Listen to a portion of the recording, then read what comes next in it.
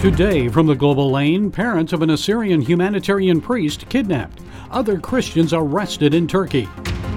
And in Iran, Christianity grows as anti-Ayatollah protests spread. American homelessness, it's at levels not seen since the Great Depression. Is Trump to blame? And Amazon purchasing in the palm of your hand. Mark of the beast or smart commerce? And it's all right here on the Global Lane.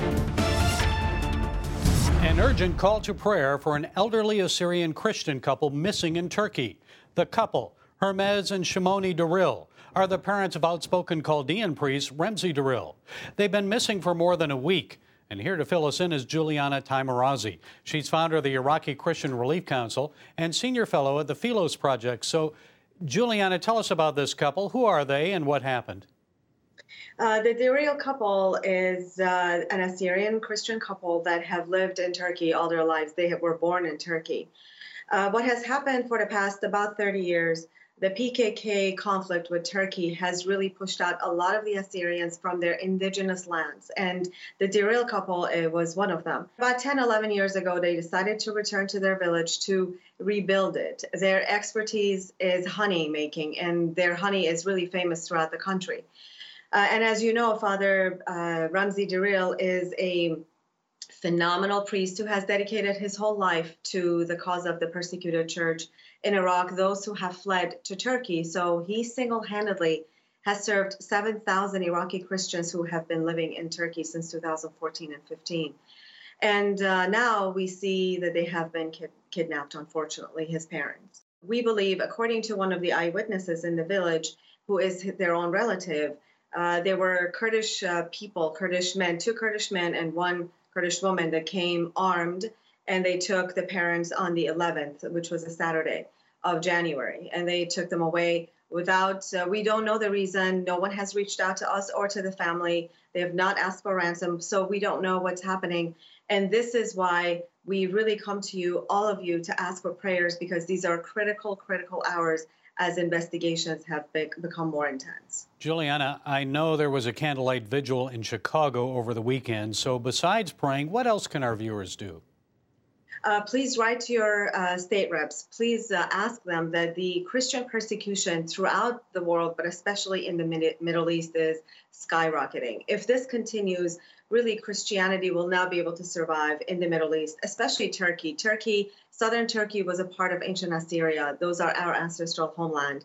And we are being pushed out systematically. So if you write to your state reps, we know that these people are not American citizens. However, they're our brethren in Christ. So the U.S. can do a lot by putting even more pressure on the Turkish government. Turkish government is actually doing everything they can. But we can always apply more pressure for them to really take this a little bit more seriously, to bring these elderly parents home. Just consider them your own parents. Father Hermes is in his 70s. Mother Shimoni is in her late 60s. So it's a matter of priority or not for the Turkish government, but 3 Assyrian Christians were arrested in Turkey January 9th. One looked after a 1,500-year-old monastery. What can you tell us about that? So the monk, the Assyrian monk, also was arrested. They accused him of aiding the PKK by providing him food. You know, when they come to our people, what is important to know that they come at a gunpoint. They put so much pressure on our Assyrian Christians there for food or to find directions out of a location. And at gunpoint, an innocent human being, an elderly or a monk in this case, what can they do when they're put under such pressure? And if the Turkish government is not able to handle or stop the advancement of the PKK, what does a simple monk can do? Still, they are Turkish citizens. They abide by the laws as much as possible. This is why we appeal even more strongly to the Turkish government to really take this advancement of the PKK against the minorities, the Christians there, more seriously, and really try to push them out as much as possible and protect its citizens. Okay. Well, Juliana Taimoorazy, Senior Fellow at the Philos Project, thank you for joining us. Thank you so much. Political protests are spreading in Iran, but so too is Christianity. The faith is spreading like wildfire across the Islamic Republic. Maybe 1 million or more Muslims have come to Christ. I talked recently with Mike Ansari of the Heart for Iran Ministry about how recent pressures on the Iranian regime are affecting Christians in the Islamic Republic. Some of the young people especially are very frustrated with the regime, but that doesn't necessarily mean they're embracing Christianity. So how is it that they're coming to the Lord? It's very interesting because you're right. Roughly about 50% of Iran's population is under 30s, if not more. And many of these people are connected to the West. They're following our social media, the pop culture in the West, the Justin Bieber and Lady Gaga. And they're asking themselves the question, why is there such a division between their culture and their society and the one in the West? And they want to belong to the West. So many of them are asking the question, do I really want to be identified with the ideology and the lifestyle that the Iranian Muslims have set out for me? And they're saying no, they're rejecting it flat out, and they're gravitating to anything that is outside. Majority of them are researching and finding out more about the meaning of life, and quite a few are falling on a personal challenge and journey, finding out more about Jesus. How is the government in Iran reacting to the spread of Christianity? But remember, Iran is an Islamic republic. It is not happy when it loses its Muslims to Christianity.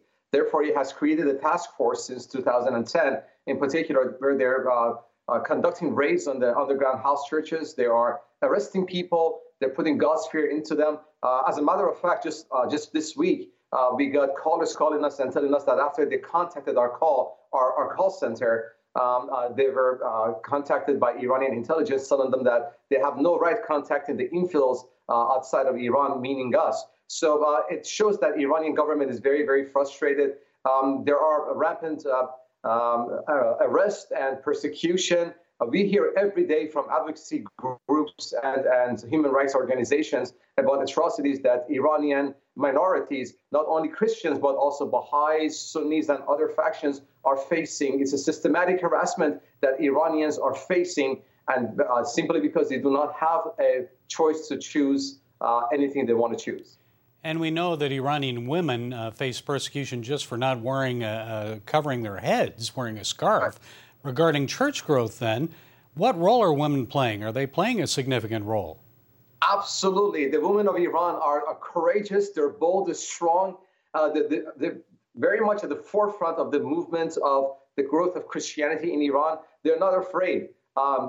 Like Islam portrays the woman's position to be of being dominated by men and society, the Iranian women are courageous, and they're standing up and they're leading the men into making decisions that is transforming Iran from inside out. A lot of Iranians are giving their heart to Christ, and a lot of underground churches that are connecting with us are being led by Iranian leaders that are women. Well, Dr. Mike Ansari with Heart for Iran, thank you for being with us.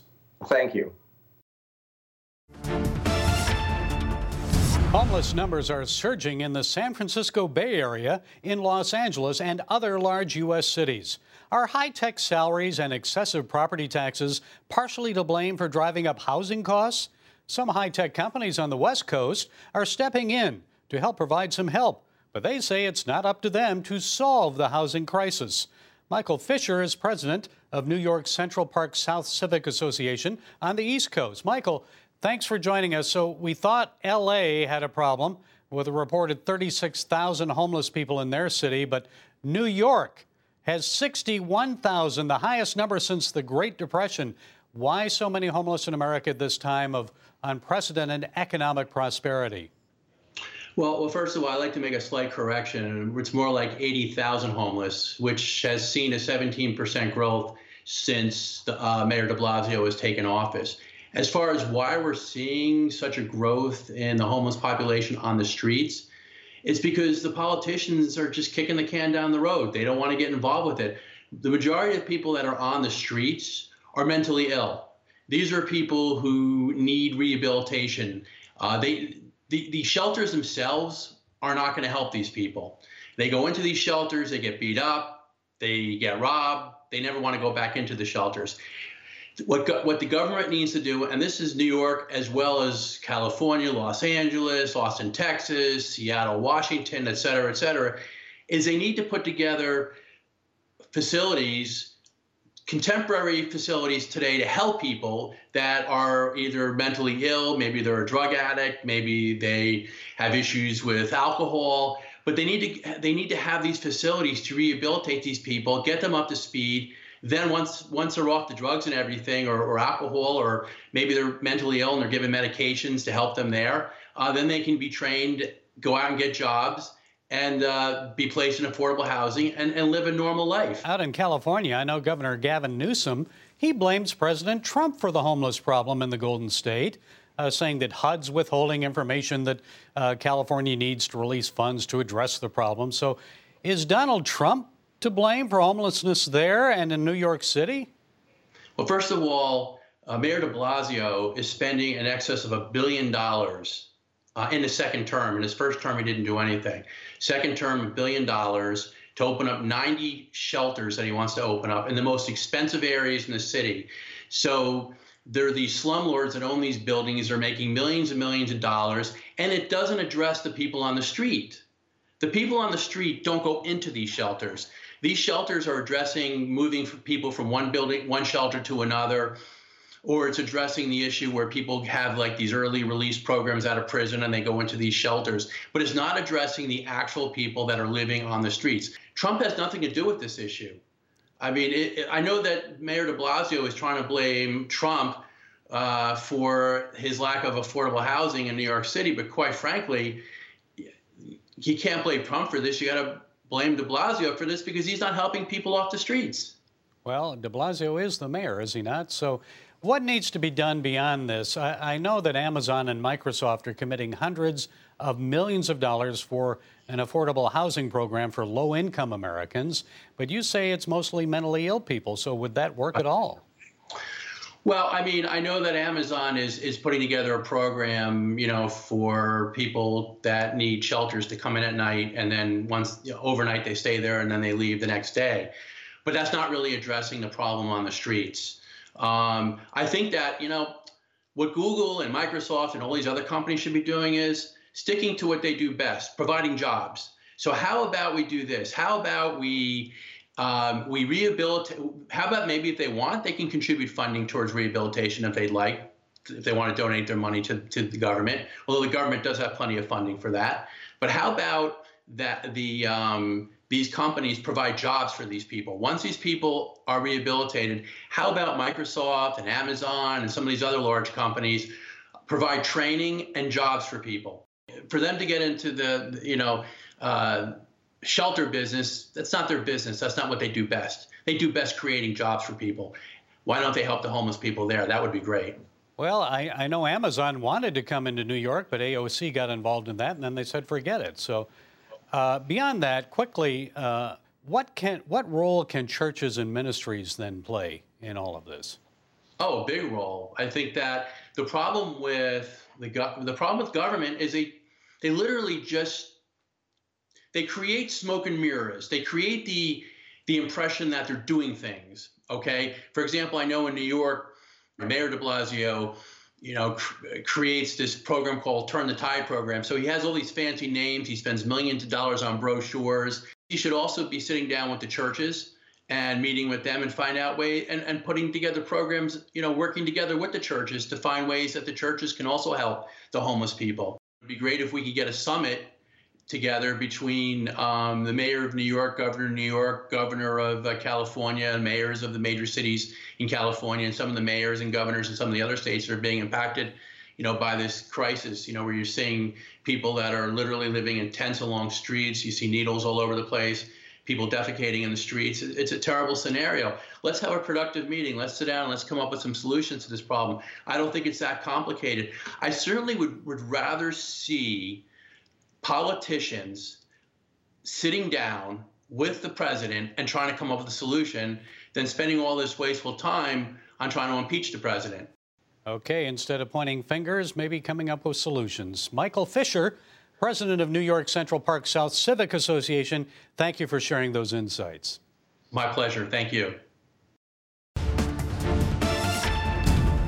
Battles on the front lines and at home. Since 9/11, tens of thousands of Americans have fought honorably against terrorism in Afghanistan and the Middle East. We often hear about acts of heroism, and how they struggled to survive on the battlefield. After many return home, a lifelong struggle begins. Well, our next guest is all too familiar with both the fight on the battlefield and the struggle for veterans on the home front. Tom Satterlee was a senior non-commissioned officer of Delta Force. He served in the Army for 25 years. He's author of the new book, All Secure, a special operations soldier's fight to survive on the battlefield and the home front. Tom, thanks for being here. So I'm sure you have many stories to share. First, tell us about one from your book about rescuing hostages, capturing terrorists, that kind of thing. I'll tell you one story from the book that really sank home was when we were in Iraq and we did a helo mission south of Baghdad, and it was supposed to be a wedding party with someone we were looking for. But on infill, one of our helicopters were hit with an RPG and subsequently crashed about 300 meters away. And once we gained entry, one of my assaulters got blown up with a terrorist with a grenade. He'd shot him, but he dropped the grenade and got him in the room with him. And for that moment, I had one of those recurring nightmares of Somalia revisited, to where the Black Hawk got shot down and people were getting injured and we were out away from any reinforcements. So the fear of that happening again struck home to me very, very deeply. And that kind of story rings with me more frequently than the high level ones of Saddam Hussein capture or the Black Hawk Down one. It was being in leadership and being responsible for all those men on the ground. Tom, I'm sure like many soldiers who see their fellow troops and friends killed in battle, it's something you just can't forget. So how did that experience affect you when you returned home? You know, it affected me physically, actually. I was destroying my life. I was reclusing to myself. I was shedding all my friends. I was ruining my family life and just started drinking. And with the over 13 different pills from the VA, I started abusing a lot of the pain medications. And my life just started to tank. And I realized one day when I was sitting in a car in Akron, Ohio, and I almost took my own life, that I had reached what I thought was the lowest point. But you'll find in the book that I actually reached a lower point even later before I could bounce back. But the weight of all that, the loss and the guilt and the shame, a lot of it was shame. It just kind of weighs on you, and you don't understand how heavy that is until you reach that point, and that's when a lot of people reach out to us. It's at a dire point in their life, and they finally wanted to make a change or a difference. And many veterans just aren't the same person after war. I guess some family members just don't understand that and the war experience and how it's changed you. So what don't they get, Tom? It's hard on them, too. They don't understand that who came home is a better person than who left. They're just morally injured. They're confused about what they've done. They're angry. All the tools that they used to survive in combat are no longer needed. However, they don't know how to put those tools down, the anger, the aggression, the violence. And so they take it out on their family members, and they all call saying, why am I so angry? Why do I yell at my family? Why do I ruin every holiday? And we just talk to them about letting go of those tools, thanking the past for the tools they gave you, but they're no longer needed in society today. And I know for you, 3 marriages ended in divorce. As you said, you nearly killed yourself in 2014. How do you get beyond it, Tom?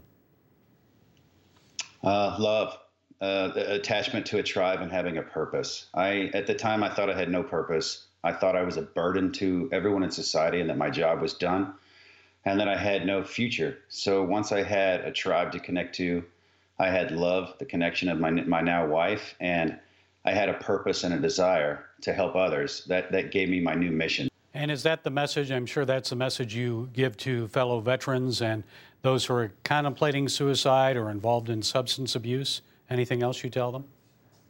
I tell them not to chase happiness. Everybody looks for happiness, either in more wealth or in a different job or in a different location. The grass is always greener.